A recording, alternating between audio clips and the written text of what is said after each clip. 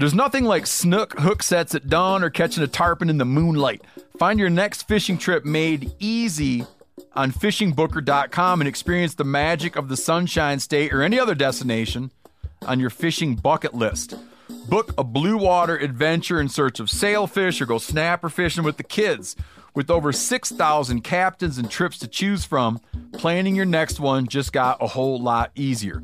Download the Fishing Booker app on the Google Play or App Store or visit them online at fishingbooker.com to book your trip today.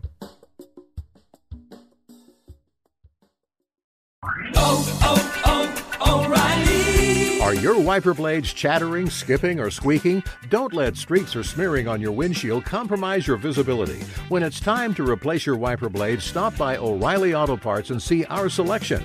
Our professional parts people will even install your new wiper blades while you wait. Stop by O'Reilly Auto Parts today.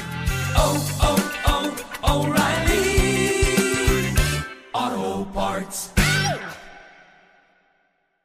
First Light has always made the world's best base layers. They are warm, breathable, silent, and odor resistant. But the women's fit and the gear weren't meeting our demands, so we went back to the beginning and rebuilt everything. Re-engineering the gear with the most dedicated female hunters in mind, First Light modernized the fit and added more sizes, colors, and camo patterns. I personally have been testing the women's gear over the last couple of years, from the mountains in Idaho to the plains in Nebraska, and I feel like the fit especially has landed in a much better spot. It's more true to size. It's not as tight and binding in certain areas like a lot of women's fit. All of the pieces, to me, got an all-around upgrade. It's awesome to see. So for yourself or as a gift this Mother's Day, pick up First Light's new women's merino wool and get free shipping on all orders containing women's gear. Available now at FIRSTLITE.com. This is the Meat Eater Podcast. We're in Paducah, Kentucky. How far out of Paducah? Oh, about 6 miles. Okay. We're at the homestead of the gentleman who just clarified our distance from Paducah, Kevin Murphy. Lives here not far from, what river's down there? The Clarks River. There's so many rivers around here, you can't keep them all straight. Lives down from the Clarks River. He's got horses, 16 hunting dogs, a garage that I gave an organization grade of, I believe, a D+. You're very generous, Steve. A D+. He would have gotten an F, but it was at least still standing in there. The dogs Kevin owns are small game dogs, and we just spent 3 or 4. We just spent 4 days in and around Western Kentucky hunting for a variety of small game with dogs. We hunted squirrels, we hunted eastern cottontails, and today, for the first time ever in my life, we hunted swamp rabbits, which is the largest of the cottontail family, and they are giants. 5-pounders? All the rabbits today, there's no doubt they would average over 5 pounds. And you've weighed a lot of them. Last year, we weighed 12 rabbits at the same location, and they all averaged above 5 pounds. The smallest one was 4.5. The larger one topped just a little bit above 6 pounds with a digital turkey scale. So it wasn't a bathroom scale. It wasn't, tabletop. It was a digital turkey scale. My old man always would say that he weighed. Yanni, are we boring you? No, not at all. I'm very interested in this book, though. I thought it might come into play later in the podcast. That's all. I'm just doing a little research. Okay, good. I was just curious why you're reading the book during the thing. Kevin, what? I want to talk about squirrels first, because that's what we came down here for. Years ago, I was in St. Louis. We were trying to think of it tonight when we were eating dinner, probably 3 years ago. It would be 3.5. It'd be 4 years this coming April, I'm pretty sure. I was in St. Louis I was doing a booth appearance at the NRA convention. And I think I was there for the network, Sportsman Channel. and I got to talking. And, when you're doing that, like I meet all kinds of cool people and we talk a lot about stuff. But Kevin, we met and got to talking about squirrels, and I just sensed a tremendous amount of passion for squirrel hunting. And not only that, but I could tell that you have a very almost scientific approach to squirrels. I'm used to seeing that level of detail and appreciation for the history and the management and what's going on seasonally. I'm used to seeing it with turkey guys. I'm used to seeing it with deer guys, elk guys. You get like sheep fanatics, but you seldom meet someone who is a lifetime student of small game. There's a few of us around. There's a brotherhood of us, but they're very few. Very few. Here, there's a ton of them. There's a lot of local boys that, we like our dogs and guns and horses and being outside. And whether it's squirrel, any kind of small game, but the squirrel, we've kind of some squirrel fanatics here. But what was interesting when we were talking about all this, so you were born and raised here. Yes, just right up the road. In the vicinity. Yes. And what was interesting is you said it's couple times to me over the last days we've been hanging out hunting together. There was no option but to hunt. Like when you were a kid, there was no option but to hunt small game. That was it. That was what we, you joined us. You couldn't wait till you got your first, BB gun. You started with a BB gun, and you were after, the barn rats, the sparrows, everything. Nothing was pretty much off limit when you were a kid there. Yeah. And you go from BB gun to 22, and your rites of passage was to go out and take a 22 or a shotgun on your first squirrel hunt and get your first squirrel. That was the first level of hunting there, where you take something with the farm was pretty much a squirrel. Traditionally in Kentucky, squirrel season comes in the third Saturday in August, and everybody hit the squirrel woods. And then it was mostly still hunters. And still hunting. Yeah, still hunting. Not hound hunting. Not hound hunting there. Not hound hunting. And I can remember I was probably 8, 9, 10 years old. My dad was a big bird hunter. Even back then, the birds were getting just a little bit thinner. And he decided that he had a cousin that he'd squirrel hunted all the time with when he was a kid growing up. And he took a German 8mm Mauser. I think he gave about like $20, $30, $40 for it back then, and traded it to his cousin for a crossed up hound squirrel dog. And so that pretty much started what kind of squirrel dog? It was a hound type. It would bark on track and go around as some kind of crossed up hound. It didn't have any distinguishing marks about it, just an old red, brown looking hound. I'm trying to remember from 50 years ago. There's not any pictures of it. Her name was Lady. And we would go out hunting. My dad would be the rifleman, and for some reason he had me to be the shotgun with a little H&R 20 gauge full choke that shot like a rifle. Yeah. and that's where I started my career. And like I said, I've never looked back, and met people all over the Southeast, lifelong friends that 25, 30 years I've been hunting with. And at the time there was no deer, no turkeys, not like really huntable numbers. You're correct. Small game was king. People rabbit hunted.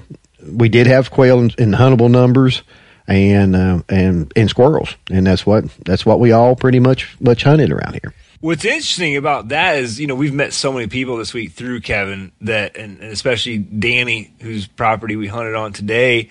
He was probably the third person this week that I talked to personally that said, I can remember when I saw my first deer. Really? You know what I mean? And Kevin said he remembers seeing his first turkey track. Yeah, I can take you to the spot in the road right now where I saw my first turkey track. Yeah. And that's like a generational thing that, people that our peers, like we all just grew up with that stuff, really. Yeah. Deer, turkeys, big game hunting opportunities. Yeah.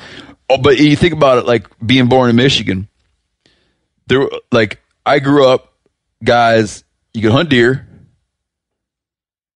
There was turkey around us, but not a meat. Now it's great turkey hunting. Like after I moved away and left home, my dad started killing turkeys in a mile or two of our house every year. Yeah. You could hunt bears to the north of us. You could put in for an elk tag to the north of us, all in that state. Now, had you rolled the clock back 50, 60, 70 years, it was a very different picture. Yeah. But then my old man, they used to hunt small game all the time. They were real serious about hunting cottontail rabbits. But it's just different. But, you mentioned that thing like you having a 22-year-old man having a shotgun. I want to talk about that, like your take no prisoners approach to squirrel hunting. Right. When you go out with a dog, somebody in the party needs to take a shotgun, we try to kill the majority of them with the rifles, but if we have one that's timbering there, we're going to shoot. We're not going to go up there. Very rarely will I let anybody shoot a sitting squirrel with a shotgun. I mean, that's not, when you've got a 22 rifle, I mean, if that's the only means that you have to take it, then that's good to do it that way, but there's no sense to it.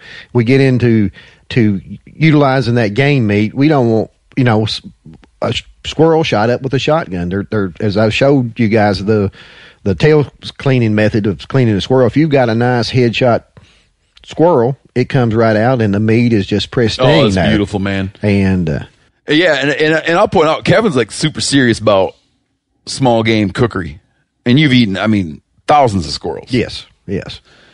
When I got into squirrel hunting, and squirrel hunting was a big deal for us. It was in Michigan, September 15th, opening day of squirrel season. So later, and you guys got started, and we got on to, me and my brothers, we got on to shotguns because we wanted to go out and get a bunch of stuff.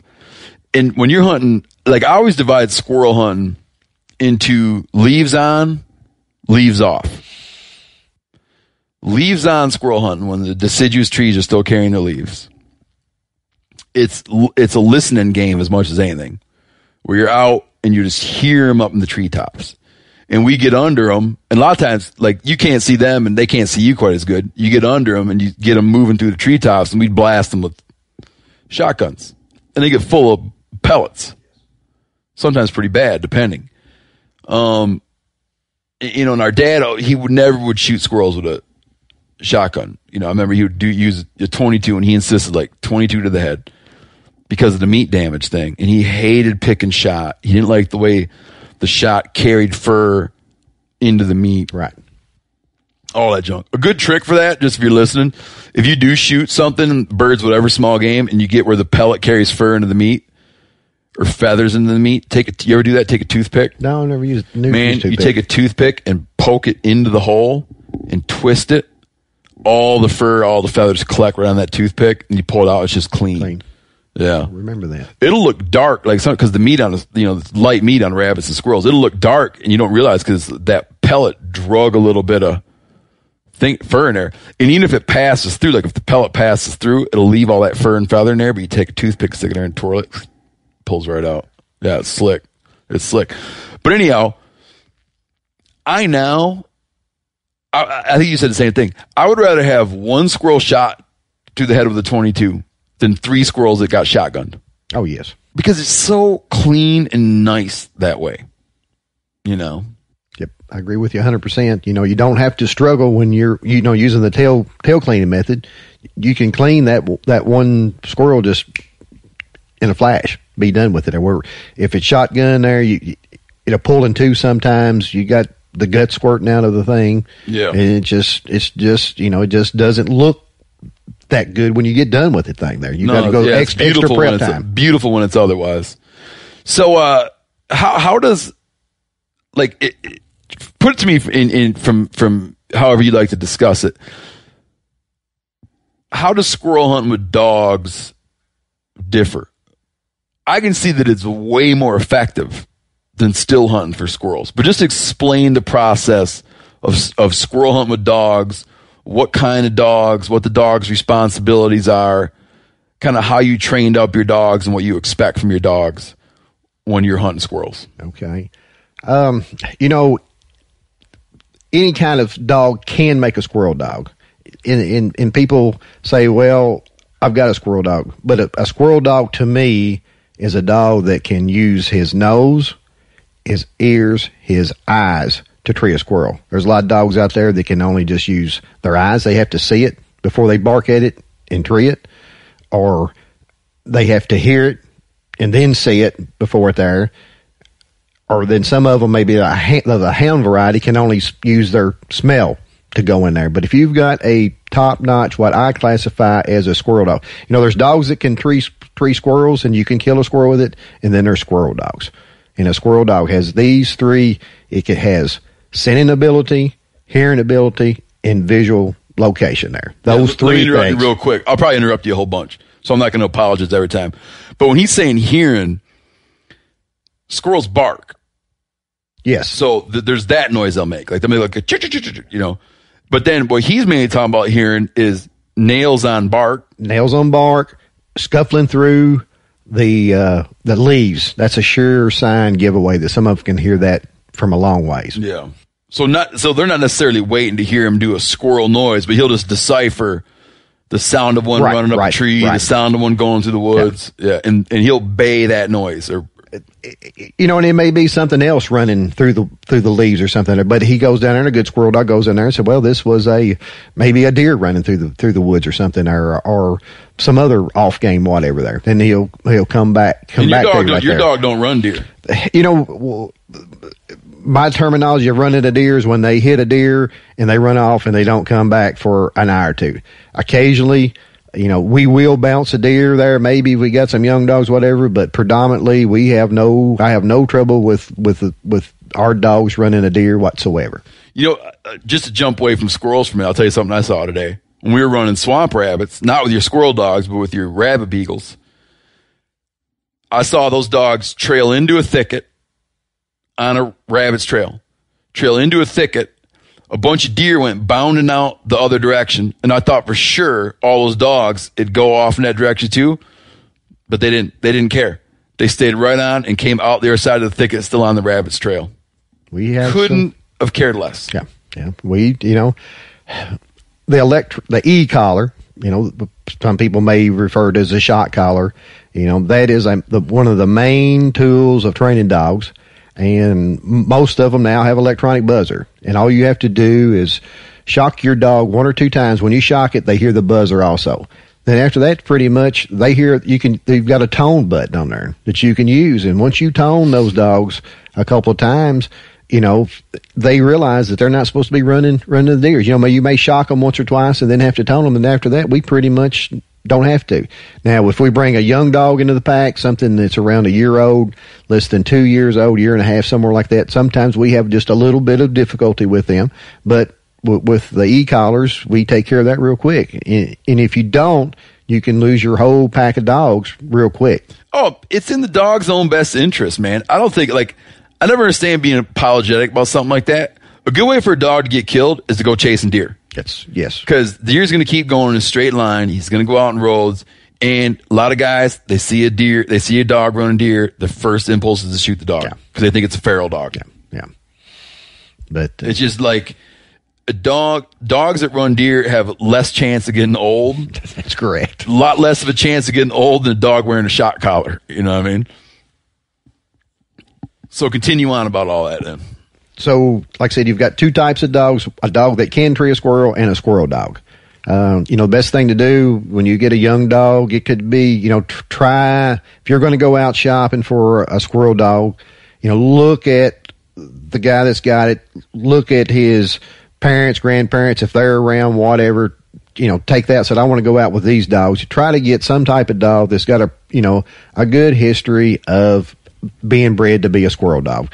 To me, there's two categories of squirrel dogs. Maybe you could say three there if you really want to get into the hound right there. But you've got the Feist dog, which is Bobby Django. He's a small dog. What's the word you're saying? Feist, F-I-E-S-T. And, that to me, that's a dog that's usually under 30 pounds. There's an organization called the American Tree and Feist Association, and they have rules and standards for dogs. Feist, and it's usually like I think a male now can be weighed 30 to 28 pounds. They're about have to look at the regs, and then can be so tall at the shoulders. Well, that's where Bobby Django is there, and they're supposed to be dogs that have those abilities, scenting, hearing, and using their eyes. And then you have a cur dog, which is like Butchie Badtoe, which he's a cur that's mixed in with a pointer bird dog. And we like to do that to give the dogs. He's a cur because he's a little bigger. He's a little bigger. Cur dog's usually above 30 pounds. How'd Butchie Badtoe lose his toe? You know, he was that way when I got him as a puppy. When I picked him out, Butchie Badtoe was supposed to be a Barbie Badtoe, supposed to be a girl dog. I was getting ready to go on a fishing trip to Ontario to fish for some walleye, and I was at a friend of mine's house, and he had this brown and white dog, looked like a clone to Butchie there, running around his yard. I said, man, I really like that dog. He said, well, says, so-and-so's got some more of them, said he can probably get you one. I said, well, do you think he'd let me keep it for 2 to 3 weeks until I get back from Canada? He said, oh, no, let's just call him up. I said, I'd like to get a female, because if you have a female, you can breed her to most anybody's stud dog. If you have a male dog, people are real hesitant about taking your male dog and breeding it to their field. I can imagine. So that's where I was wanting to get people feel like that about their kids, too. Yes. But I went over there and picked out a dog, and for some reason I thought he was a female, and I get him home, and after like 2 or 3 days, and I'm fooling with him out in the yard, all of a sudden I was, hey, I got a male dog there. Like you never even thought to check because the guy had handed you a female. Yeah. So, and then, like I said, he just, all of a sudden I looked, and looked like he had a toe that was hung up in a gate or something, and never has given him any problems. So he just got the Butchie Badtoe. Instead of Barbie Badtoe. Instead of Barbie Badtoe. But he's got a real sense of using his nose. As you saw the other day, a lot of the squirrels he treed had been there probably an hour or two before around the den trees. Lots of heavy scent there, and Bobby Django didn't tree that many that day there. He came in after Butchie had him treed and treed with him. He supported him there. But like I said, the cur dogs usually use their more of their nose than a feist. And then you go into the hounds, and sometimes people take blue tick hounds or red ticks or whatever and try to train them on squirrels or get them started on squirrels first. But like I said, what they'll do, they'll hit a track and they'll start barking immediately. And then they'll run that track to the tree, where a feist or a cur dog, predominantly, they do not bark any on track. They might bark on a hot track, or when they're chasing after a squirrel, running, they got him sight chasing him, they're barking, yipping at that time. But when a hound hits a track, as you've probably seen with bear dogs and lion dogs and stuff, they're barking all the time when they run the track. We haven't seen any of that with the squirrel. So you don't like your dog to bark till he's like, here's the tree. There's a squirrel in this tree. Yes, that's what the squirrel dog needs to do. Is there's no need, because all he's doing is giving that squirrel, if he's barking on the way to the tree, that's giving him warning, saying, hey, he's not here yet. Now's my time to escape. If the squirrel dog runs in there and trees the squirrel, especially younger juvenile squirrels, they'll freeze up a lot of times. They'll just stay there, and they wait, they'll keep it treed till you get there. Where if he's barking on a track, that gives a squirrel warning time to get out and say, hey, something is coming my way. Let's leave here. Yep. Now, I'll point out when like most of squirrel hunting, well, I'll sit for squirrels and I'll still hunt for squirrels. But what I generally do is a combination of the two. So the way I would go out with a non-dog hunter would go out for squirrels is like on a perfect day when everything gets planned out right. I would go out just before light, because the squirrels don't move. Like you'll see deer before you see squirrels in the morning. Like deer will be active before squirrels, but a lot of times squirrels it'll still be kind of gray, and you'll see squirrels coming around. But I'll go out in the woods, and the first thing I like to do is just go sit somewhere. Just pick a great spot, sit, give it 15, 20 minutes. Am I seeing anything around? If I'm not, I might move a little ways. It might be 20 yards, might be 100 yards, 200 yards, kind of sit and watch again, move real slow, just trying to keep my movement still and just hunt like that. If I see a squirrel close, but he's just out of range, I'll sometimes wait, or I'll wait for a good opportunity to sneak up and get him. But it's quiet. You don't talk and stuff like that. But hunting squirrels with the dogs, it's just like walking through the woods with your buddies. Oh, it's just a lot of camaraderie that can go on. You can tell stories, talk, whatever. You can yell. Yeah, pretty much. Blow horns. Yeah, blow horns. The only time that you might need to be quiet just a little bit is when you're in there the tree and getting ready to shoot, And you've seen how the squirrels move around. If somebody's talking, you're over there getting ready to get a shot, and then somebody talks right there. All of a sudden, the squirrel, I've got this perfect shot. Now he's moved over here. And like I said, slight movement, hearing whatever there. Though that's the only time you have to be quiet is when you're getting ready to put the kill shot on it, pretty much. So the other day we went out, we met up at this cool area near here, land between the lakes. Was what's the Tennessee and Cumberland River, right? Tennessee and Cumberland River. So there used to be a big isthmus between the Tennessee and Cumberland rivers. People called it land between the rivers, like a big, what's about 170,000 acre block where the two rivers come within how many miles of each other? I'm just guessing across there 5 miles there, or not even that far. So you got two big ass rivers that flow into the Ohio, and at the time they're flowing north parallel, and they got this chunk of land. Folks used to call it land between the rivers, or between the rivers. They shorten, but both ways. Between the rivers, yeah, between the rivers or land between the rivers. And then for reasons of flood control and hydroelectricity, and otherwise just like our great fervor to build a lot of dams in the mid 1900s, they dammed up first the Tennessee River. First the Tennessee. After the 30s, we had a tremendous flood here in 1937. I talked to some of the old timers. They said they could remember seeing whole houses floating down the river. I forgot it rained for like 28 days in a row or something here. A lot of death, a lot of destruction. Very much, very much. Like I was reading this book you had, this like unidentified children that were never identified, found in back eddies, and just devastation. Yes. They dammed the river, and so flood control is a big part of it, inspired by that flood. Then they dammed the other river, and it became, instead of land between the lakes, or land between the river, it was land between the lakes, because these are two impoundments, and both these rivers are impounded before they flow into the Ohio, which of course goes on to flow into the Mississippi, down to the Gulf of Mexico. They had this big chunk of land, and then the federal government started a long and sometimes contentious process, I gather, of buying out people in this area. Yeah, the residents. Buying out the residents. It was very sparsely populated, but still people there. Many people sold out willingly, were glad to go to areas that offered more opportunity, different kind of jobs, better land. Some people were very much in love with where they live and didn't want to move. But as it went, it was turned into a wonderful 170,000 acre, right? Yes. National recreation area administered by National Forest. That's one of the biggest contiguous chunks of public land anywhere in this region. Wide open. 300 miles of shoreline. 300 miles of shoreline on major rivers and reservoirs. I mean, it's just like a gem. I'd always heard about the place, but I'd never visited. But it's kind of amazing. I mean, it's just this giant block of land that you just would take a lifetime to see it all thoroughly. And you've done that. 50 years of it. So we went out here to hunt squirrels. Access is easy.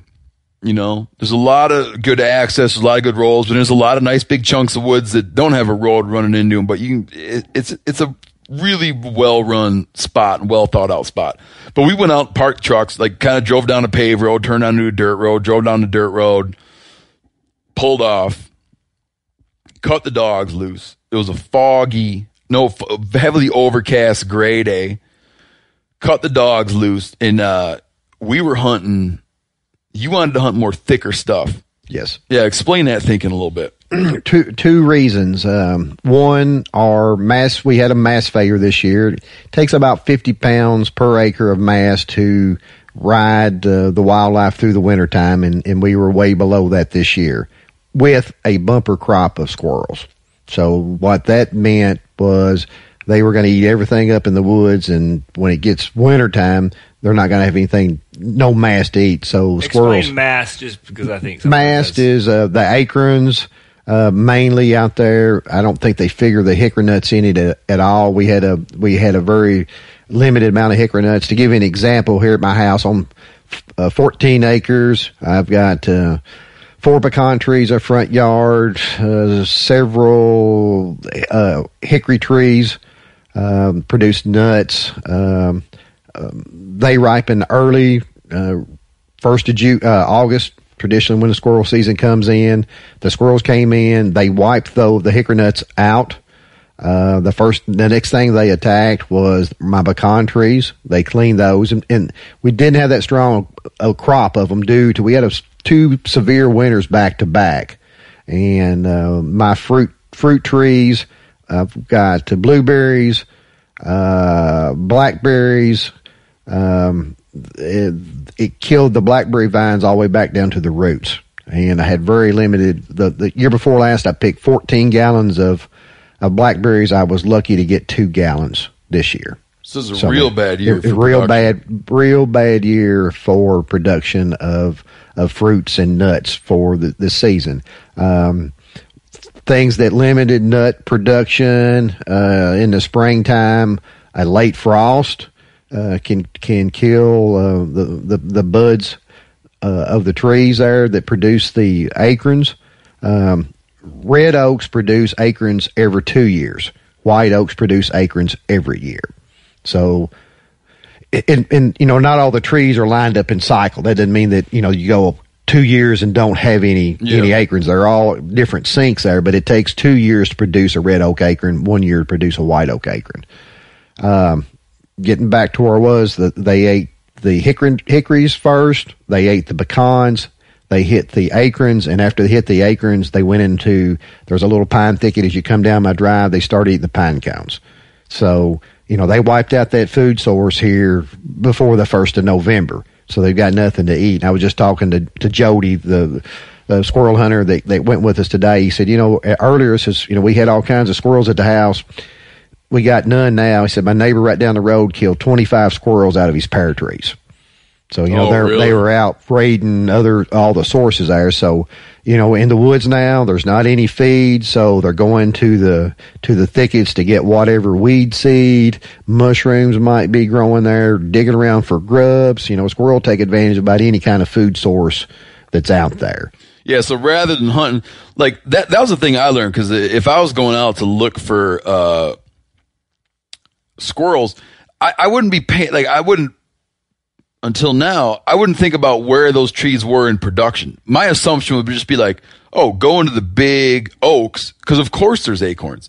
But walking around, we didn't see shit for acorns. You didn't see, if you'll remember, Steve, anywhere where you saw turkey scratching or the deer in there, we hit squirrels. Because it was still just a little bit of feed.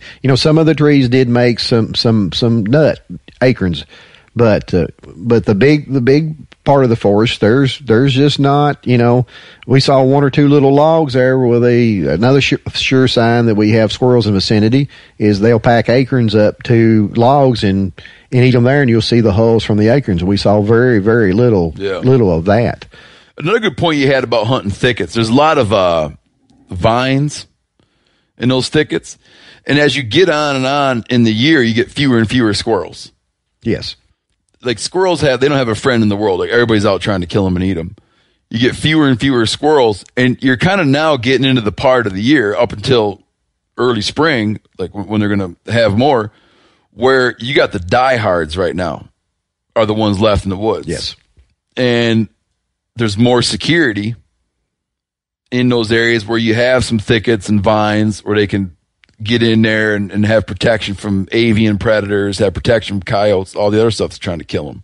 Yes, it's dual purpose. There's a little bit of feed in there and plus protection. They feel protected. They're out in the big woods and they're pretty much open prey for anything. They can, the prey can see them from long distance, can stalk them that way. Like I said, if they're in the thickets and stuff, they were kind of little ravines and hidden there, not great big places. So, they had some pretty tight quarters. So it would be hard for, the predators to get in there to see them from a distance. And like you said, the birds of prey, the owls, the hawks and stuff have a little bit more difficulty in those areas than the open forest. Yeah. And we got out and we started hunting up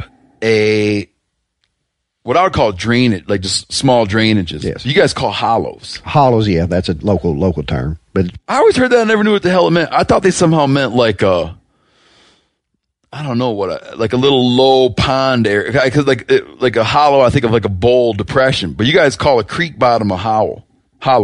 Yes, yeah. I mean, What that's do just you even know local. what that means? I mean, that's what you grow up. We're going to go up the hollow here, and I don't know Are where you it came familiar from. with the term a coulee? Coulee, yes, I've heard of that out west. And then when I was bear hunting down in North Carolina, they called them bays. I said, "Where's the bay? I don't see any water out there." So we're going to go up to. Have any of you guys ever heard that term? Well, that was the first time I ever heard it. We're going to go over here and hunt this bay. You know, we call them, like, we had ravines. Ravines, yeah. I mean, that's a Western term, though, isn't it? No, Michigan. It's ravines, but we think of it like a little bit steeper. But when I went out west and I discovered coulees, I was like, what are you talking about, coulees? Yeah. But yeah, coulee, Coulees, would be like it's a type of, all the different names for drainages. If anyone's interested in land, a draw, yeah. a gut, Callahan calls them guts. Go up that gut. Anyone interested in landscape terms, there's a phenomenal book. It belongs on your shelf, Kevin, because you're a great collector of books that have, Buried interest, arcane information in them. Interesting bits of information that no one knows. There's a book called it was compiled by Barry Lopez called Homeland. Look that up on your phone, Yanni. I have it at home. Home ground. Anyways, it's a glossary. It's a big book. It's a glossary of landscape terminology, but it's all built out of great passages from literature and other stuff where you can look up any term. Like, I guarantee you look up hollow, it'll probably be like Faulkner and other people talking about what a hollow is. Coulee, any landscape term, Arctic, anywhere around the world. Anytime someone's saying to you like hard pan or whatever, you're like, what the hell does that mean? It's in this book. It's a good book. I need to get that. Yeah, it would fit right in with your stuff, man. It's beautiful too. You find it? Not yet. Home ground. Hey everybody, I'm talking here about Montana Knife Company from our very own state of Montana. This company was founded by one of the most experienced master bladesmiths in the world, Josh Smith, who over recent months I've become friends with, and my God, have I learned a lot about knives from this guy. Just a phenomenal hometown company that makes world-renowned knives. Josh has been making knives for 30 years. You get one of these knives up and open it, it is sharp like something that came from outer space. And here's the deal. They make knives that can be sharpened. You can work on these knives. If you don't want to work on them, you send it to them and they'll work on it. They'll get it sharp. Phenomenal hunting knives. If you want to see them in action, we just did, me and John Hayes, the taxidermist, just did a video about how to properly skin a black bear. Watch that video, and in that video, you'll see Montana Knife Company knives in action. MKC products usually sell out in minutes of being released, which is true. But now, for the first time, they're dabbling with having knives in stock on their site. So right now you can grab yourself a Blackfoot 2.0 or the Ultralight Speed Goat. Use code MeatEater and you get 10% off your first order. Montana Knife Company. Working knives for working people. 10% off with the code MeatEater. That's a good deal. Rain or shine, every day is a great day for fishing, right? And you probably got rain gear, but you shouldn't overlook sunny day gear. Columbia PFG Solar Stream Elite Hoodie has you covered on the sunniest day. Man, I was just in Hawaii and I had my Columbia PFG Solar Stream Elite Hoodie with me. And here's the deal. We're in and out of the water all the time, getting in to go spearfishing, getting out, taking the kids to the beach. I'm not going to mess around all day, putting sunscreen on, then having to get washed off. I just run a hoodie. I mean, who wouldn't trade a sunburn for a trophy fish? But why do it if you don't have to, especially when this Solar Stream Elite Hoodie is built with broad spectrum UV protection. We're talking UPF 50, and it has airflow so you don't overheat. And what's the alternative? Putting down the rod every half hour so you can slather on some sunscreen. Seems like an easy choice to me. So if you're going to be spending long days out on the water, and I sincerely hope that you will be, head on over to Columbia.com/PFG and shop all of their performance fishing gear. O'Reilly Auto Parts are in the business of keeping your car on the road. O'Reilly Auto Parts offer friendly, helpful service and the parts knowledge you need for all your maintenance and repairs. If you're confused about what part you need, like what wipers are going to be the best, what replacement headlights are going to be the best, go into O'Reilly and talk to the people that work there because they're great and they're super friendly and they'll get you squared away where you walk out knowing you got the right thing. They've got thousands of parts and accessories in stock, either in-store or online, so you never have to worry if you're in a jam. Do you need your windshield wipers replaced? You need a brake light fixed? You need some quick service? They'll help you find the right part or point you to the nearest local repair shop for help.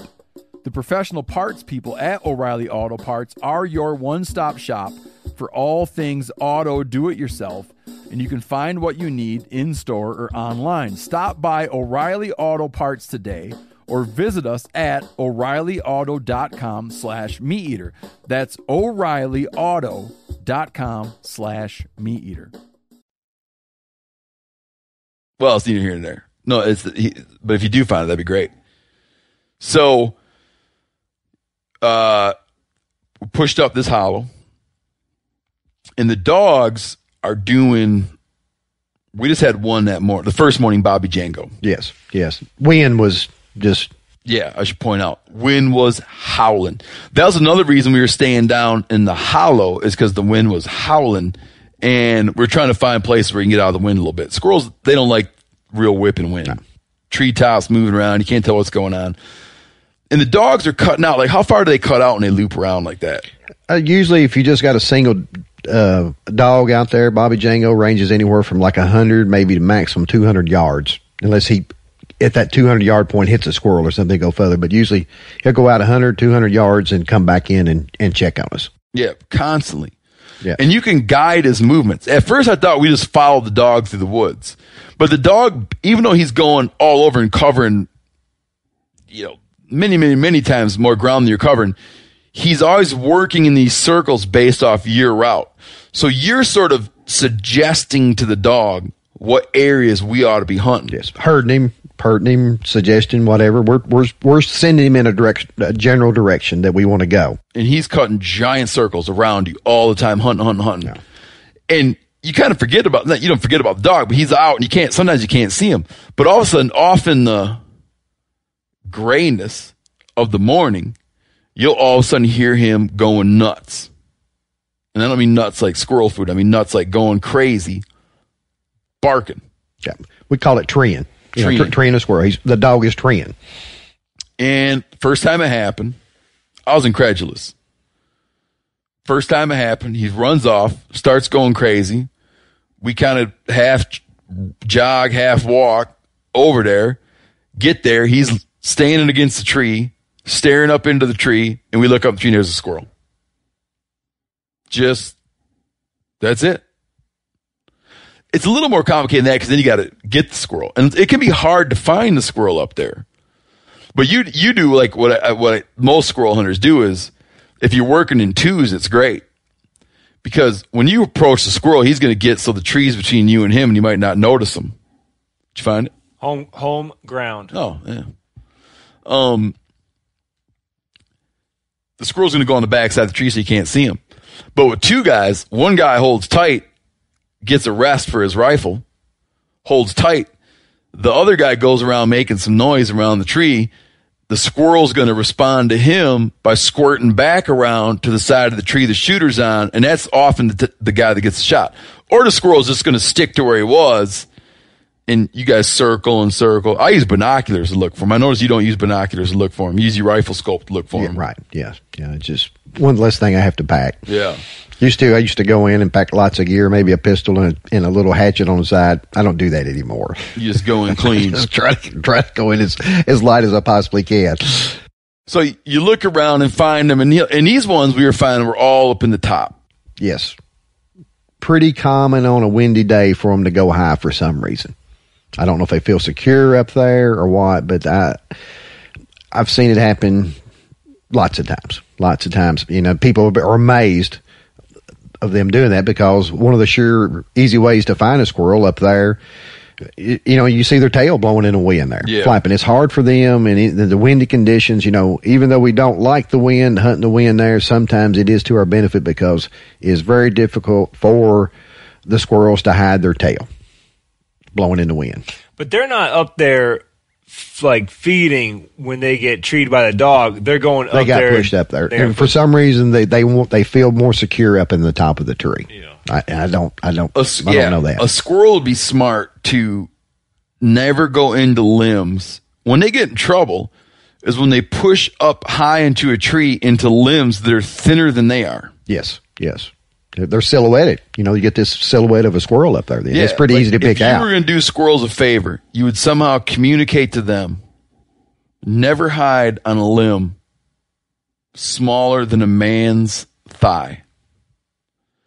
Because they go up there and they hold still like they're hidden, but you can see them from so far away up on the top of the tree. Now, the squirrel that stays down a little bit and gets in the crotch of a tree, that's a tough squirrel to find. Very, very difficult. Very difficult. Because then you might see the tail, but that doesn't do you any good. I mean, it helps you low key in on the head, but you can't shoot the tail. But probably, one place that he can hide his tail is in the crotch because he can pull that down in there and it's tucked in, just like, V. And there, that tail's not, wind's blowing or whatever. It can't hardly blow that tail inside that, if it's a pretty good sized crotch there and crooked, fork in the tree, tail won't get out and flop around. So. But I've had them hide pretty good on me when it's like it's a pretty solid limb, 6-8 inches in diameter, and the wind's not blowing, and they're laying on top of it, Flat as a pancake. Man, yeah, and they get down where they're hiding. Yeah, and you know what I've just picked up is just like one arm, or leg. I had that. They don't have arms. No, yeah, I would say that arms. They do arms and legs. Yeah. I don't know what you got, a leg out, a front leg, but I had that. But yeah, I found that on one of the ones this time. I could see two where he's just grabbing around the thing. Yeah. I didn't see him do that like I used to see him do it in Michigan, of laying flat on the top of a limb. Fox squirrels are notorious for doing that around here. The gray squirrels, some people call them cat squirrels. They're a little bit more cagier than that, but the fox squirrel, I have seen them on the river bottoms just trying and not be too high off the ground. Maybe 15, 20 feet off the ground, just laying flat on it. You can just see him. He's just trying to get flat as he can on that limb. But you do not see gray squirrels do that much around here. Now, you brought up fox squirrel and gray squirrel. So, there's always exceptions to a ton of stuff. So, there's going to be some guy out there listening, and he's going to be like, about how what I'm saying is not true. But for tree squirrels in this country, in North America, tree squirrels in North America, I'm going to give what I'll call the big four. You have the eastern gray squirrel. That is a lightish gray squirrel. Now, when you see a black squirrel, you're seeing a color phase of the eastern gray squirrel. In some areas, you go in and it seems like 75% of the gray squirrels are black. It's typically that grays outnumber blacks. In my mom's yard, over my life, I've watched, and man, like all the squirrels seem black now, and then they're gray back and forth. A gray phase gray squirrel can give birth to a black phase gray squirrel. I have heard, I don't know if it's true, that maybe in some areas it's like maybe about 25% are blackface. Does that ring true to you? Well, we don't have any black phase down here. Gray squirrels. Is that right? None. Okay. When I went to Wellston and Manistee for the first time, and we were driving down the road, and I see something solid jet black. I think it looks like a mink. Well, I thought it was maybe a burn over place, like a stump, a small tree just sticking up right there. Then I realized that was my first sighting of a black squirrel. But we do not have any black gray squirrels that I have ever seen in this part of Western Kentucky. I don't think there's any. I don't know how far north you have to go to see that. But the Manistee was the first place I had ever seen any. The southern terminus of that national forest was about a mile and a half from where I grew up. And grew up with a lot of black-faced gray squirrels. Now, continuing on to the big four. The fox squirrel. doesn't have as big of a range as the gray squirrel, but it extends more westward than the eastern gray squirrel. Both these squirrels are mixed up because they've been introduced to a lot of places accidentally and on purpose. So their like native range is different than where they actually exist. When I was going to graduate school out in Missoula, Montana, we had squirrels all over town. They weren't from there. Then the western gray squirrel, which is a fairly rare squirrel, got rare in recent years. And now, like around Puget Sound, you have eastern gray squirrels way the hell over in Puget Sound. South there, you have native western gray squirrel range. And then finally, you got your pine squirrel or red squirrel. Those some people call fox squirrels red squirrels. Pine or red is a little souped up, oftentimes meat-eating, fired-up little squirrel that kind of like almost seems like has like a weasel's intensity, and they're a northern animal, more northern. For tree squirrels, that's the main thing. Now you got different phases of stuff here and there, and like down in Florida, they got the monkey squirrel, something like that, the big ass fox squirrel, different color. Yeah. I think on the fox squirrel, there's like 10 subspecies, and of the gray squirrel, I think there's 6. I don't know what's what there, but when I was hunting on St. Vincent's Island in the panhandle of Florida one time, one of the funniest things I've ever seen is a gray squirrel in a palm tree. Oh, I just thought he was up there, and it had a bunch of dead palm fronds on it there, and he was up there playing around, and I was thinking, I said, there's something about that. It just doesn't look right. For all my years, I've seen them either in a deciduous oak tree or, deciduous tree of some kind, or possibly a fir tree, whatever, but just to see a gray squirrel in a palm tree, just that's like, I'm thinking, Gilligan's Island with a squirrel on the it's thing. enough to make like a squirrel hunter out of Jimmy Buffett, man. You know what I mean? So, why was I talking about kinds of squirrels? Oh, you're talking about how fox squirrels like to lay up on top of a branch. Now, Daniel Boone, he one time was with a fella named John Filson. Was an explorer and writer who spent a lot of time hanging around during the frontier years. He claimed to have been out squirrel hunting with Daniel Boone. And he even specified the year. I think he might have said he was squirrel hunting with Boone and later in Boone's life, like after the Revolutionary War. Maybe even as late as in the early 1800s, was out hunting squirrels with Boone. And described how Boone would find squirrels laid up flat, treed squirrels laid up flat against a tree. And he would take his rifle, a muzzle-loading rifle, and rather than hitting the squirrel with a lead ball and, damaging it severely, he would shoot the tree and so that the ball hit the bark right up where the squirrel was plastered, and he would call it barking them. And just the jolt from the hit and the bark flying up would stun the squirrel and send it falling to the ground. The problem with Filson's story is historians later put together that the year Filson said he was shooting squirrels with Boone, I think he said he saw it happen in Kentucky. Boone never stepped foot in Kentucky that year. So Filson might have been pulling everybody's leg or mixed up when it happened, but he was saying that Boone was a big admirer of squirrel meat, and that's how he hunted squirrels. And when you see a squirrel hiding, it's like laying against that tree. I think of it every time because I always think now how that would be an exemplary piece of marksmanship to bark a squirrel like that. It works a lot better to use rimfire cartridges and shoot them in the noggin. Yep, very much. I have seen on several occasions where we have shot squirrels in the head with a .22 rifle, and it never penetrated them. Just put a skid mark on them and come down. Never penetrate the skull. Just kind of ricochet off and do that. And kill them. Or put them unconscious, and that's when I have heard of people picking them up, put them in their game pouch, and then come back to life and be crawling around in there. Is that right? Yeah. So if we ever do that, skin one across the head there, we'll wipe them on a tree there and make sure that they are dead. But I have seen that on several occasions. It's just hit a squirrel with a 22, just burn his hair, but never break the skin. Never be any sign of blood on him. And stun him and be down there. Yeah, now, you know, not trying to do that. It just happened that way. What have you ever you've never called squirrels? You never used never had tried a squirrel call whatsoever. I'm the type of individual I cannot sit still, pretty much. So I've got to be pretty much on the move. I have done some predator calling and stuff. I could probably do the squirrel calling, get around, but I've never squirrel called. Well, when you squirrel call, you're not really trying to bring the squirrel to you.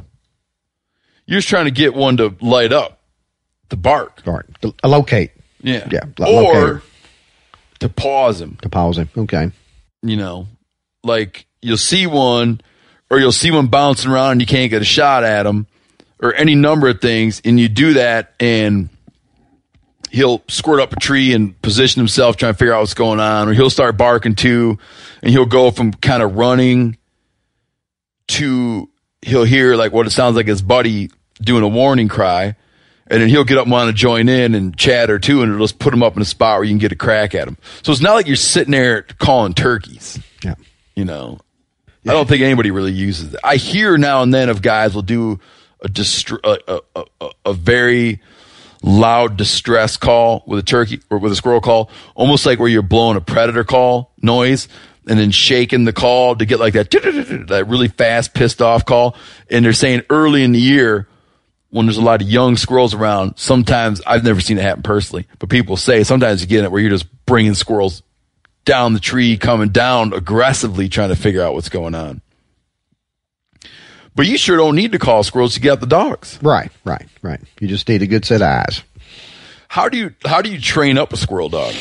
Well, because I'm guessing you don't do like what bird guys do of, you know, going out and buying pen raised birds and getting them all dizzy and setting them out in the field. Like you're not doing that with squirrels. We do something similar. You know, when they're pups, one of the first things we may do is put a squirrel tail on a cane fishing pole on a line and get him used to that and trailing around, put it up. Getting a squirrel dog to bark, that's one of the biggest challenges. A lot of dogs will run squirrels up the tree, track them up right there, but when they get there, they just look up. They won't bark. And that does you no good. I mean, if he's 200 yards away, where is he? Unless you've got a GPS tracking collar on him, and you know, who wants a silent tree dog? But get a squirrel tail and get them to bark, you know, what we call on a hang up. You know, we'll hang it up somewhere, or we might pick a whole squirrel off the road up, something that somebody's run over in a car, drag it around, hang it up, put it in a bush. A lot of times what I like to do and have done before is put it in a bush, maybe tie a piece of string to that bush or small tree, and then get back and shake it, act like it's got some movement, get that dog fired up. You start there. Then the next thing, you may go and trap a nuisance squirrel that's raiding somebody's bird feeder, or they need to get to his fruit crop or whatever, and to get rid of it and bring it, show it to the dogs, let it loose, let it run up a small tree where the dog can see it there, and that gets them fired up and gets them started. Now, don't ever do that more than 1 or 2 times, because after that, it seems like the dogs, you don't gain anything. Either he's going to do it that first or second time. If you do it the third or fourth, it's kind of like you know, we had the discussion over shooting pen raised birds. Yeah. Once you get a dog, in my opinion, in a pen raised bird, if you really want a true wild bird dog, if you do that more than 1 or 2 times, you're going to get that dog dependent on the dizzy, highly scented birds that come out of these coop situations there, where they've got all kinds of unlimited scent on them that a natural bird probably does not have. This is just kind of my personal opinion. You know, it's like he's living. I never thought about it like that. He's living in this chicken coop with all this bird excrement on the floor there. You know, a wild bird doesn't live that way. A quail will, you know, roost at night, leave a quick, you know, Louis droppings right there, then they go on. They do not live in it day in and day out. Like I never thought about it in that way, like how much smell they get on them, but I have noticed that dogs that do that just can't cope with reality. They cannot. Like they can't cope with they crowd real birds, you know? They think they can get a lot closer to real birds than they can. like a rough grouse in the Midwest don't hang out. You're not going to get up and point it from 6 feet away. No. Same way in Upper Peninsula in Maine or whatever. You cannot get in there and get close to a grouse. And then run pointer. I want to point out that you run pointers too. I've got a setter right now. I used to have a German wire-haired pointer, but we just had a recent trip back in October up to Maine. Several of us went up there. There's one guy, real good hunter there. And he had some dogs. He'd killed thousands upon thousands of quail in a pen. He took them up there. They were totally worthless. He put them up, but he thought that because those dogs, you could go out there, turn them loose at that quail farm right there, and they point, lock up, hold. You go around them right there, but they didn't have a chance up there against. In hunting grouse and quail's two different things anyway too. So so that was the dogs didn't have a chance to begin with because they're definitely two game birds. I know I got a good friend that I grew up with that always had bird dogs. I tried to get him to go grouse hunting with us, take his bird dogs. When I say bird dogs, bobwhite quail dogs up there. And the first thing out of his mouth was he said, them grouse will ruin a good quail dog real quick. Why does he think that? Because, where a quail will lock up, stay there, grouse, you cannot crowd, and they will not stay. They will run sometime. You have to have that special dog that knows that, hey, I smelled him right now at 10 feet. Now he's at 20. I can move up another 10. Mm-hmm. And then he moves up again. I can move up another 10. I'm kind of a novice a grouse hunter, but I try to look at what goes on out there and see and try to improve it there. I try to gain as much knowledge as I possibly can, just like, But you guys tear it up there. Yes. Well, this was our second year, and, and we did. We had a very, very successful. One day I killed 3 woodcock and 3 grouse over a pointing dog. And that's a pretty good accomplishment. Yeah. I was trying my best to limit out and get 4 woodcock and 4 grouse over a pointing dog. And that would have been a pretty good lifetime accomplishment right there. You got 3 and 3. I got 3 and 3, but I'm still happy as can be. We saw 3 woodcock today. Yeah. Oh, one thing I want to talk about too with the dog and running dogs for squirrels. Earlier we were talking about, you run up and there's a squirrel. That happens probably, correct me if I'm wrong, but just from my perspective from December hunting. That happens 25% of the time. That the squirrel is just sitting up there like, oh, there he is. Because they got a bad habit of disappearing in the nests and holes. Yes. It's not a given. When I heard that dog bark the first time we ran up and got a squirrel, I'm like, man, we're going to be done doing this in no time. But the other day we showed up and 10 of them treed into den trees. Yes. Yeah. There's no fault of the dogs. Dog did his job. He's like, I could tell you 100% certainty there's a squirrel in this tree. Now, if he went into a hole 20 feet up, that's not my fault. I can tell you he's in this tree. So he's doing his job. Right.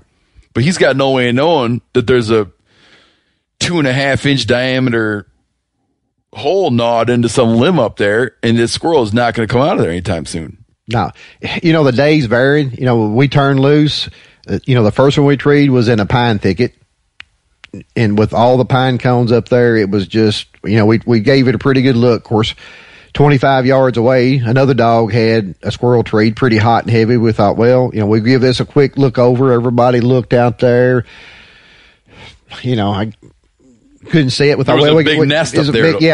There was a nest up there. Yeah, now, when I was a kid, we'd start shooting into the nest, thinking that with BB guns and whatnot, we'd shoot into the nest, thinking that. But I mean, you got just as good a chance of killing the squirrel. It never comes out of the nest. Yeah. But we used to think you'd drive them out of the nest by shooting up into there, but that's pretty silly. Yeah. But on some days, they're on the outside. Here again, I'm going to go back, and I talked to a friend of mine after we had that hunt today to see what he'd been doing up there. And he's been facing some of the same problems. He said the other day we made 12 den trees before we ever killed a squirrel. And I believe due to the low food sources out there, the squirrels are cagey. They're lean and mean. Everything's after them out there. And a lot of times when we've got lots of mass, I don't like the first squirrels that we kill or come straight out of the den. They're looking for food. They have nothing in their belly. They can run off, but you give them 30 minutes, 45 minutes, whatever. They gorge themselves, you know, and you've cleaned some of the squirrels where their stomach, their pouch is just pooching out. I think they get lethargic just like a human does. When we go in there and do a buffet, eat everything we've got, well, you know, I'm just going to get up there and get where the guy can't reach me and not have to go no further. Just stay out here. And I truly do believe that. Or maybe what their stomach contents look like is my little daughter. She's 3. If you give her like cashews and peanuts, she keeps putting them in her mouth, but she doesn't get around to swallowing them. And pretty soon she's walking around and you can tell like she needs some help. And so she'll spit it all on your hand. It looks exactly like squirrel stomach contents. Yeah, just a yellow pasty type deal. She turns into that, but she can't like. Yeah. Whenever she does that, I'm always like, man, it looks like cleaning squirrels, man. But so they get. You know, you brought up another thing I thought was interesting. There's so little food out there that they're probably burning more energy going out looking for limited food reserves, and that's partially keeping them around, maybe not even coming out and not venturing out far because they're just not out right now. They're taking it easy. Times are tough, not a lot of grub. Right. Going back to the conversation with another fellow squirrel hunter, he said, yes, Kevin, said, you know, pretty soon it's going to be where you go out and hunt an hour in the morning, an hour in the evening, and you get what you get. Take your dogs out. I mean, as the season progresses. As the season progresses, because they're going to be, you know, moving less and less and less there. Yeah. As we get in, it's going to get probably a little bit cooler and stuff. You know, right now we've still got ideal conditions. What was it? The day before y'all got here, 72 degrees. Windy that day, probably got up into the, 59, 60 there during that day. Did we get that high on the first day? No, it was cold. Cold that day? Yeah, it was cold. But, you know, we haven't got in. It was honestly cold, right? I had like cold fingers. Yeah. Now, the first day we hunted, we killed 6. Yes. Saw 7. And then probably had, I don't know, not more than 4 or 5 hole up on us. Not too many. That's probably correct. Another day we went out, we had a bunch of them hole up and nest up. And then, bam, bam, bam, killed 3 in a row. Yes. 3 trees in a row. Well, we had a 2-pack and a 1. Yeah. And then went on to den up probably 10. Every bit of 10. Yeah, every bit of 10. Where that dog is bayed up on the tree, and that dog, like, no doubt in his mind that he knows what's up there, but you look and just plain as day. Yeah. Holes. You know, I think a couple of them, we saw a few little nut shavings where they'd come out and eat. And like I said, I think they just come out from the dens, piddled around on the ground there a little bit, and come in. One of my buddies, he's got a pet squirrel that he keeps at his house there, and he'll go out and show puppies that it's up high, and he's got a squirrel condominium for it, and wire cages like a hamster cage. He can run up and down all over right there, and that's another way you can start. A lot of people in the area start dogs that way. Just go over and look at him and run around. You know, I took him a whole big, 3 gallons of pecans the other day that were left over from my trees from about 2 years ago that I didn't utilize there. And he says, right now, Kevin, said that squirrel, his house is cram-packed full of corn and nuts. He said, I've never seen one do like that before. Said it's cram-packed up there. Like he packed it in up there. And that's what and like I said, our conversation, we don't know. He says, I think a lot of the den trees out there that they've got a bunch of nuts and stuff hoarded up in them. Don't know that. You know, like I said, that's just looking at his pet squirrel that he has that is taking his nuts that he gives them out there. You know, may put a half a gallon at a time right there. And he says, you know, the shells are not there. Says, you know, they're in that house right there. He's got them packed in there. What gender is that squirrel he's got? It's a gray squirrel. No, male or female? I don't know. I do not know. I feel like he ought to put another one in there so they can breed. We might think about someone put you in a situation like that. You'd want another, you know? Man, he really ought to do that. I had some big thought about this whole thing with, I want to tell you this. We were hunting deer in Wisconsin not long ago, and all of a sudden heard just this loud, shrill shriek, and a squirrel going nuts too at the same time. You could hear all this. There's a tree maybe 18, 20 feet up. There's a crotch in a tree with a cavity. And there's a mink and a squirrel fighting outside the tree, the hole. The mink goes down in the hole, turns around so his head's coming back out of the hole, and he's still fighting the squirrel who's trying to get into the hole. Eventually, the squirrel just says, screw it, and goes off and gets on a limb and starts barking and carrying on. And that mink, we watched up there on and off for 2 hours. If he'd have come out, we'd have noticed it. Never came out of that tree. I think he got in there and ate all the young. I'd say that's exactly what I would say happened. Exactly. Yeah. He went in there and ate them. Probably that was that was the highest in my life I've ever seen a mink in a tree. Yeah. Going back to predators in a tree, I guess it was back this last year or 2 years ago. I've got some mulberry trees out here. Kentucky used to have what they call the spring mulberry season to hunt squirrels. When the mulberry trees become ripe, they have a spring squirrel. We still have a spring squirrel season there. But I've got some mulberries here at the house, and I could hear a squirrel with that giving the shrill shriek sound right there. And I had a young squirrel dog around here. I thought, well, I'll take him down there and kind of show him, said something's going on there. Says, I don't know if they're breeding or what, but it's making some kind of strange noise. And went down there, and there was a snake that had a squirrel in the top of that, probably 25 feet up in the top of that mulberry, and was wrapped around him. Oh, is that right? They put in the constriction to him there. First time in my life I'd ever seen that. Wow. That's cool. It's pretty neat. Pretty neat. I tried to take a little video with my phone, but it was too far away and couldn't get any good, what kind good of snake footage. was it? It looked like to me probably some type of a rat snake, prairie king snake, something of that nature, some kind of constrictor there, some kind of black constrictor there, probably a king snake. Yeah. Hey, everybody, I'm talking here about Montana Knife Company from our very own state of Montana. This company was founded by one of the most experienced master bladesmiths in the world, Josh Smith, who, over recent months, I've become friends with, and my God, have I learned a lot about knives from this guy. Just a phenomenal hometown company that makes world-renowned knives. Josh has been making knives for 30 years. You get one of these knives up and open it, it is sharp like something that came from outer space. And here's the deal. They make knives that can be sharpened. You can work on these knives. If you don't want to work on them, you send it to them and they'll work on it. They'll get it sharp. Phenomenal hunting knives. If you want to see them in action, we just did, me and John Hayes, the taxidermist, just did a video about how to properly skin a black bear. Watch that video, and in that video, you'll see Montana Knife Company knives in action. MKC products usually sell out in minutes of being released, which is true. But now, for the first time, they're dabbling with having knives in stock on their site. So right now, you can grab yourself a Blackfoot 2.0 or the Ultralight Speed Goat. Use code MeatEater, and you get 10% off your first order. Montana Knife Company.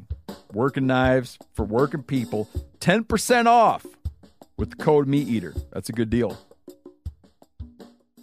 Rain or shine, every day is a great day for fishing, right? And you probably got rain gear, but you shouldn't overlook sunny day gear. Columbia PFG Solar Stream Elite Hoodie has you covered on the sunniest day. Man, I was just in Hawaii and I had my Columbia PFG Solar Stream Elite Hoodie with me. And here's the deal. We're in and out of the water all the time, getting in to go spearfishing, getting out, taking the kids to the beach. I'm not going to mess around all day, putting sunscreen on, then having to get washed off. I just run a hoodie. I mean, who wouldn't trade a sunburn for a trophy fish? But why do it if you don't have to? Especially when this Solar Stream Elite Hoodie is built with broad spectrum UV protection. We're talking UPF 50, and it has airflow so you don't overheat. And what's the alternative? Putting down the rod every half hour so you can slather on some sunscreen. Seems like an easy choice to me. So if you're going to be spending long days out on the water, and I sincerely hope that you will be, head on over to Columbia.com/PFG and shop all of their performance fishing gear. O'Reilly Auto Parts are in the business of keeping your car on the road. O'Reilly Auto Parts offer friendly, helpful service and the parts knowledge you need for all your maintenance and repairs. If you're confused about what part you need, like what wipers are going to be the best, what replacement headlights are going to be the best, go into O'Reilly and talk to the people that work there because they're great and they're super friendly and they'll get you squared away where you walk out knowing you got the right thing. They've got thousands of parts and accessories in stock, either in-store or online, so you never have to worry if you're in a jam. Do you need your windshield wipers replaced? You need a brake light fixed? You need some quick service? They'll help you find the right part or point you to the nearest local repair shop for help. The professional parts people at O'Reilly Auto Parts are your one-stop shop for all things auto do-it-yourself, and you can find what you need in-store or online. Stop by O'Reilly Auto Parts today or visit us at O'ReillyAuto.com/MeatEater. That's O'ReillyAuto.com/MeatEater. I want to get into hunting the marsh rabbits, swamp rabbits. What kind of dog, like what's your dog for that? Well, I've got a little blue tick beagle, and also a little tricolored beagle there, beagle hound. These swamp rabbits, I've always heard about them, but they live down on they're down the low lands. Yes. We're hunting around the banks river of the bottoms. We're hunting on the banks of the Mississippi. In the bottoms, it's like some areas of sand, mud, a lot of briars. And these things go down there. And one of the most peculiar things about them is they're huge. Like you said, 5 pounds. They have latrine logs where they climb up and defecate on elevated stumps. Whole bunches of it up there now and then. You've heard it might have something to do with the territory. Territory is what I've heard before. To go out and hunt them, it'd be like, I don't even know where to begin because my whole life I've hunted rabbits. We always just drive rabbits, push rabbits. So you guys get lined up, depending on how thick the cover is, 15 yards, 30 yards apart, and you just push through good rabbit cover, and you get a couple guys posted up on the opposite side. You squirt the rabbits out, and usually the guys posted up get shots as they come going by. But this, you kind of line up, and then you guys send all these packs of beagles in there.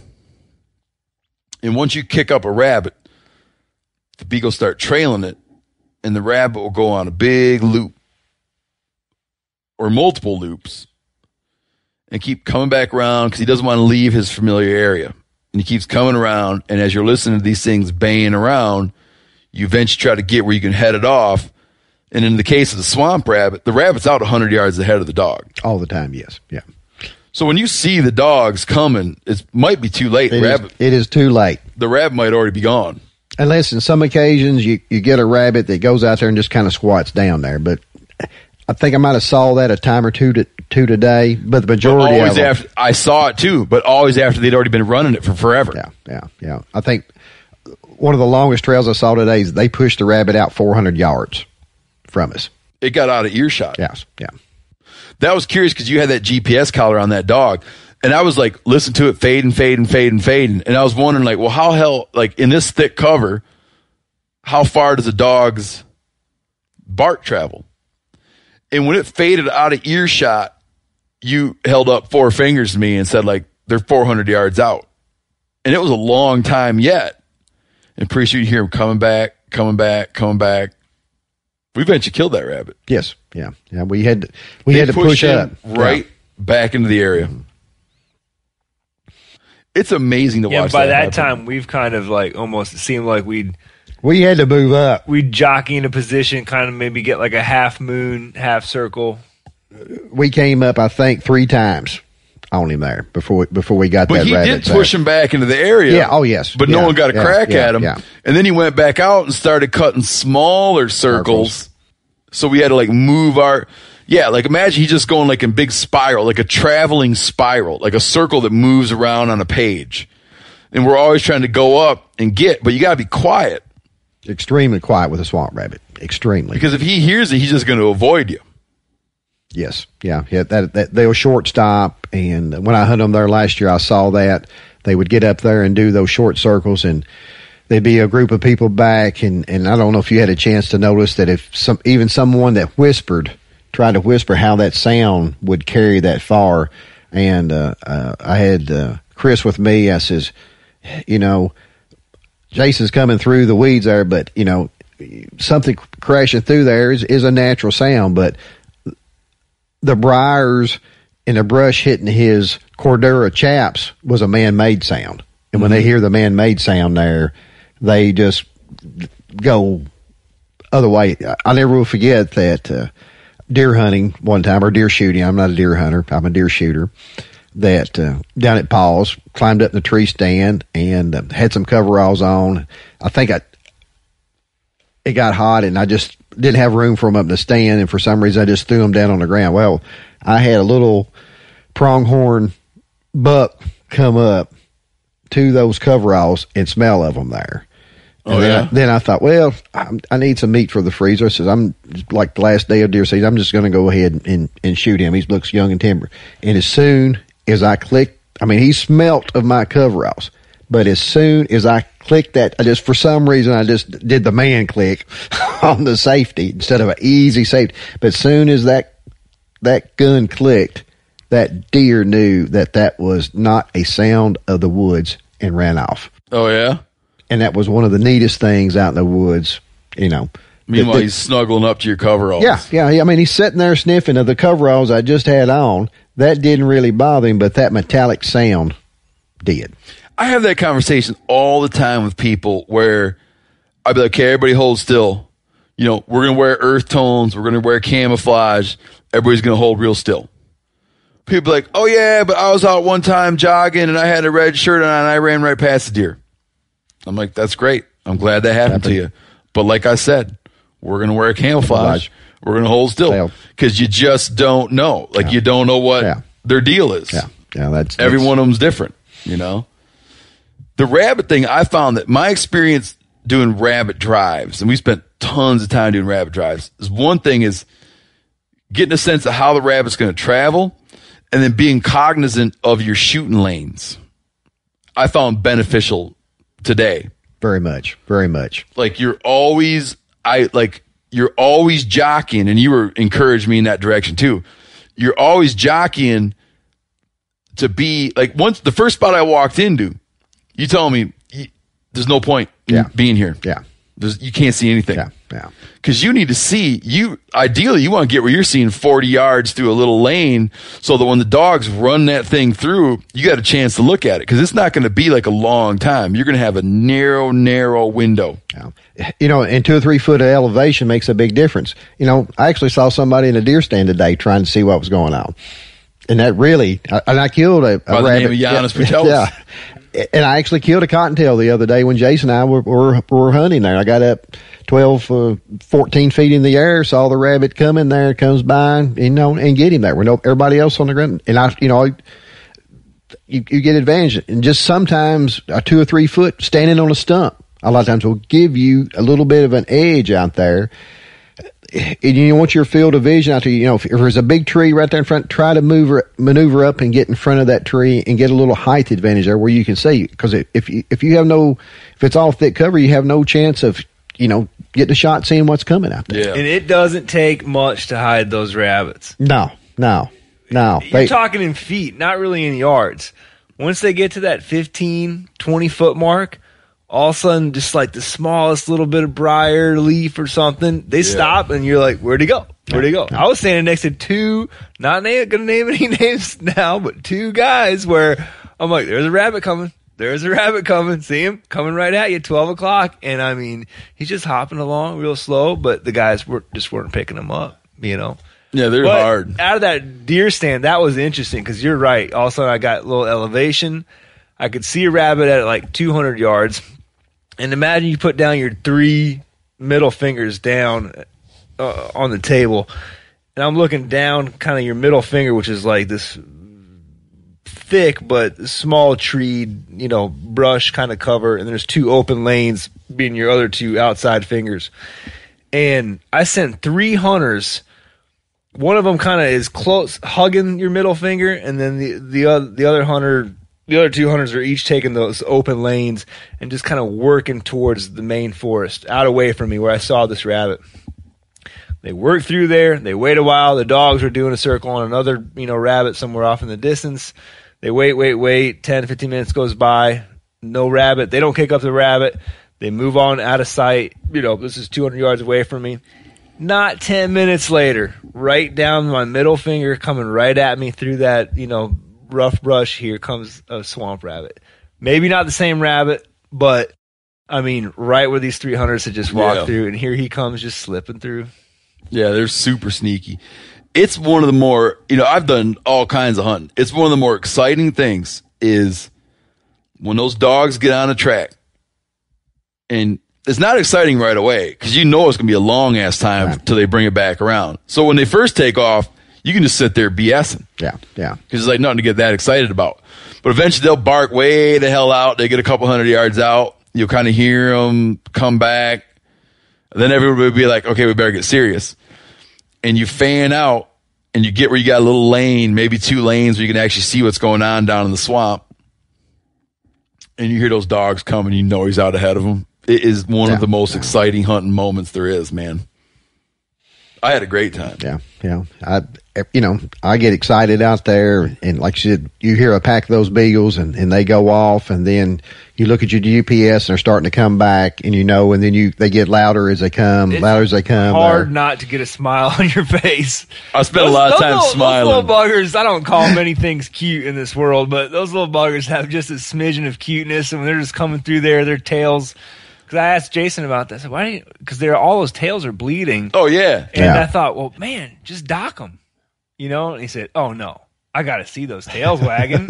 Oh, yeah. You get a dozen of those little dogs. They're having the best time. They're having more fun than anybody. Yeah. You get a dozen of those little dogs, and they're just like little vacuums, man, the noise they make. And they're coming through, and they all got blood coming off the end of their tails. And they are just fired up, having the time of their life. And it's like nothing's going to escape their notice, man. It's just amazing to watch. How adamant we are to them after we kill the rabbit is to show those dogs that we've got the rabbit, because some of them keep going. Yeah. That's their heart. It's what they're made to do, is to run a rabbit. And if you do not show some of them right there, they keep on looking for that rabbit out there. That was another thing I enjoyed quite a bit is they'd run a rabbit. And like you said, the rabbit's 100 yards out ahead of the dogs.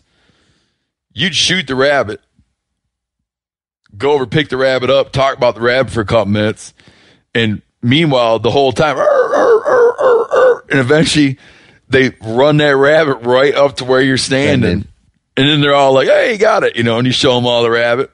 And what was interesting about that is that, speaking of like your squirrel dogs having that sighting ability, those beagles, they don't see that dead rabbit until their nose touches it. Yeah. Do they? No. Some of them you just kind of got to tap them on the head. Yeah, they're so intent on that track, that scent on the ground there. You just got to really get some of them, and say, hey, they're here, wag it, let it smack them in there to get them to do it there. And then after they get it, we had a couple of them that are pretty intent on getting hold of the dead rabbit. Sometimes some of them, they don't, after they see it right there, they don't care. They know it's dead there, but we got 2 or 3 in there that are, they're being there hanging on. You got to watch it or they're going to be stripping all the hide and stuff off the rabbit. Another interesting thing I noticed is you got a dog with Butchie Badtoe that when you get a squirrel, Butchie Badtoe likes to eat the head right off the squirrel. He'll eat it right off. I don't, it's just something that he does that he knows that, 22 headshot there, and he eats it off, and usually 9 times out of 10 he stops right there, and that's all he wants is the head. How many does he want? May eat 5 or 6 of them out there. That's incredible to me. Just chomps the head up, hide and everything, teeth and all. Yep. Chomps it up, just pass it out, and he doesn't even make like a weird turd when he does it. Nope. What do you like eating the most out of squirrels and rabbits? And like swamp rabbit, regular eastern cottontails, squirrel. I prefer, I personally, squirrels. Yeah. the squirrel is the most mildest meat out there. You know, they eat the nuts all the time in there. And to me, it is the mildest tasting meat. And I think, like we've had the conversation earlier, I don't know anybody that I haven't prepared any for that didn't say, hey, this was really, really good meat. I used to take it to, we had church potluck dinners, take it there. People would snarl the nose, finally kind of shame them into not eating some, and then after they ate it, said, hey, this is really good. And then the next time we have a meeting or potluck or something, if you didn't bring it, they said, why didn't you fix any squirrel this morning? So, I just didn't have time to do that. But I've converted a lot of people that thought squirrel was just a rodent or whatever out there that was not fit to eat to. It's a very good source of protein. What are some of your favorite ways? If you had to rattle off like a half dozen favorite ways to fix squirrel, what would you say? You know, the chicken fried squirrel, baked squirrel in the oven is the easiest way. You know, quarter it up, put it in a cooking pan, put your favorite type of seasoning, whether it's Tony Chachere's, lemon pepper. I made a whole bunch of lemon pepper one time and put a it was like one of these great big aluminum pans to a good old boy function there. And put lemon pepper over it with a few tabs of butter in there, low and slow in the oven, 225 for about 2 to 3 hours. Kind of depends on your oven and in the amount of squirrel you have. The meat just falls right off the bone. I mean, you can just suck the meat right off the bone there. That is the easiest way. Squirrel and dumplings. That's the one I like, man. Just to clarify, though, no liquid in that pan. No liquid. Just seasoning, couple tablespoons of butter. Season the raw meat, put some butter in there, cover it with foil, throw it in the oven. Throw it up. 225. 225. 3 hours. Yeah, 3 hours there. Maybe 4 if you kill a bunch of 2-year-old bucks. Yeah. Maybe a little bit longer, a little bit less there. Easy. My favorite that you've made, and you made squirrel a bunch of ways for us over the last few days, is the dumplings your mom makes, which she does them in a squirrel broth. Yes. She'll put I'd taken her several squirrels up there before you guys came and asked her to make me some squirrel and dumplings, which she's famous for there. She makes a broth with the squirrel meat, takes the squirrels out, picks the meat off the bones, then takes the broth, makes her dumplings, drops her dumplings into the boiling broth. That cooks the dumplings, then dumps the squirrel meat back in there. Oh, my God. And it's just like almost melts in your mouth. No, it's ridiculous. You make squirrel chowder. Squirrel chowder is another very, very good recipe. Kentucky burgoo. Another one of my favorites we didn't get to do is squirrel on a open charcoal, really like a coal fire over a grill. And keep them basted. Make up a sauce of 1 gallon vinegar, a pound of lard, 2 sticks of butter, and a can of like Texas Pete or glass bottle Texas Pete or whatever kind of your Uncle Frank's hot sauce. Mix that out and keep those squirrels basted in that, and that's just baste them. Yeah, to keep them basted, keep them from drying out. It's a little bit of time to do that, but you're sitting out with your guys, and it's a good way, drink a beer or whatever, sit out there and cook that, and that is excellent. That is really good. I've had good luck grilling squirrel by take the squirrel and cut into 5 pieces. So you got 4 legs in the back. Now these are whole squirrels, so I do that away. You're grilling whole. A whole squirrel.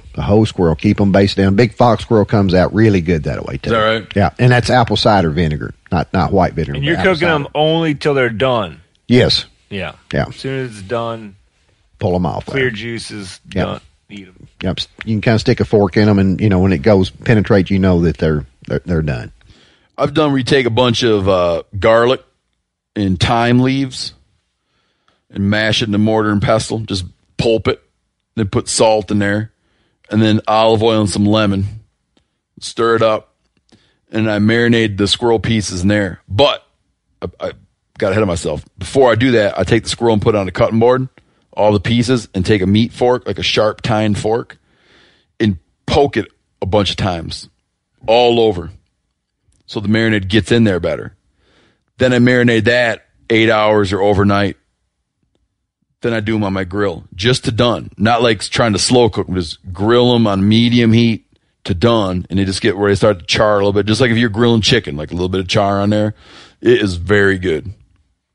But you marinate for the night.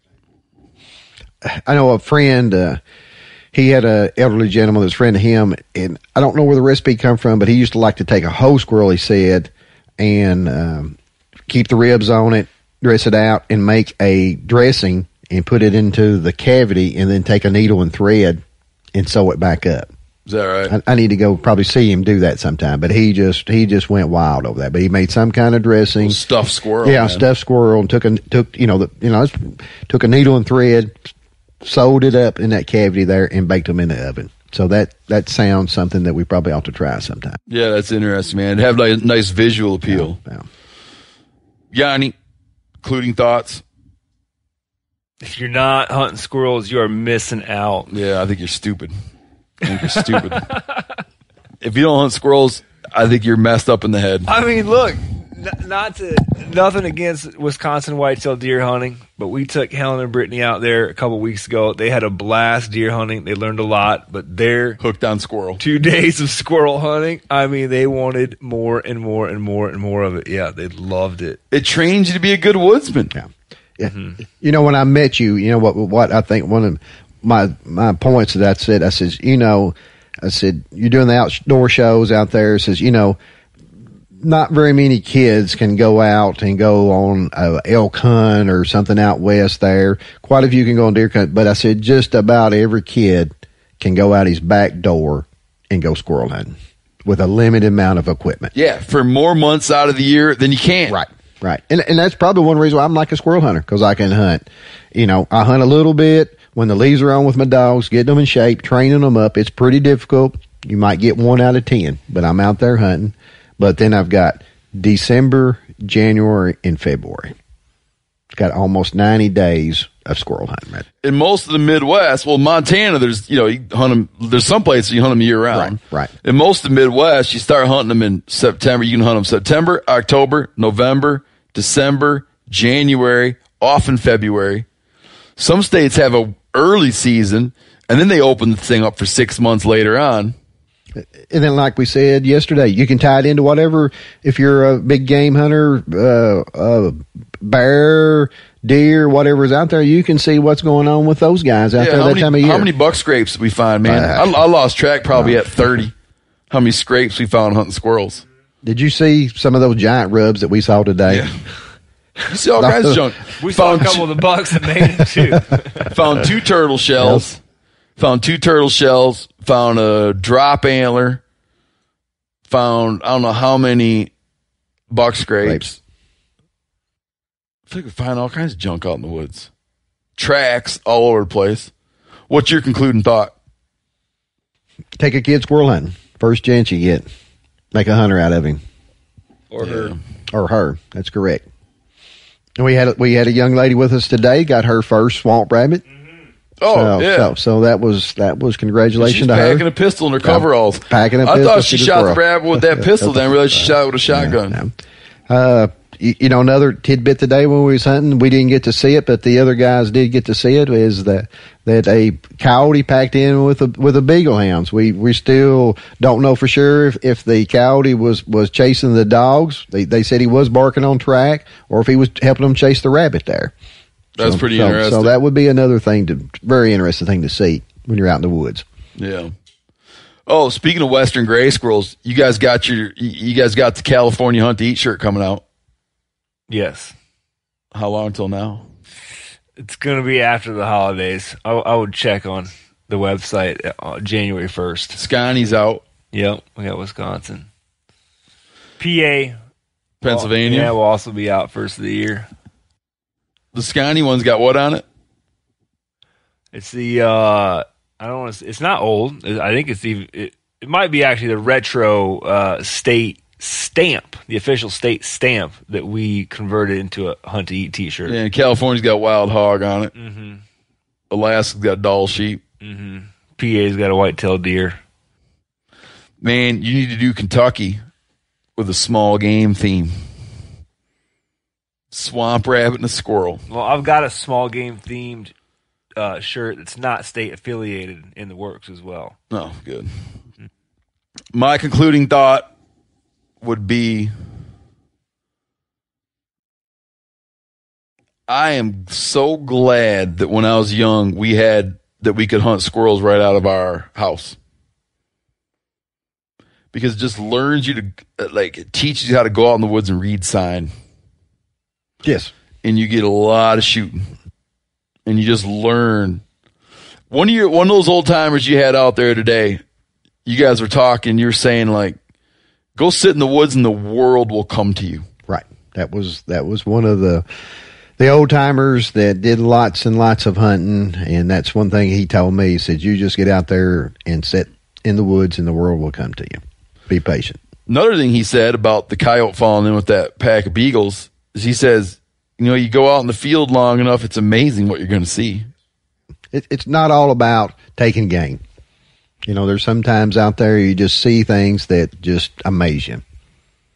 And we've all seen that. And if all you get out of it is just another ding-dong sunrise, well, yep. pretty good too. Yep. Yeah. Save a chicken, eat a squirrel. All right, anyone have any last thing to say? Enjoyed our hunting. Yes, sir. It was a pleasure, Kevin. Thanks for having us. All right, signing off. First Light has always made the world's best base layers. They are warm, breathable, silent, and odor resistant. But the women's fit and the gear weren't meeting our demands, so we went back to the beginning and rebuilt everything. Re-engineering the gear with the most dedicated female hunters in mind, First Light modernized the fit and added more sizes, colors, and camo patterns. I personally have been testing the women's gear over the last couple of years, from the mountains in Idaho to the plains in Nebraska, and I feel like the fit especially has landed in a much better spot. It's more true to size. It's not as tight and binding in certain areas like a lot of women's fit.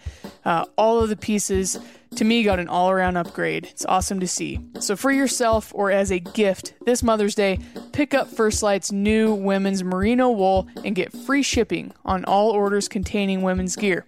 Available now at FIRSTLITE.com.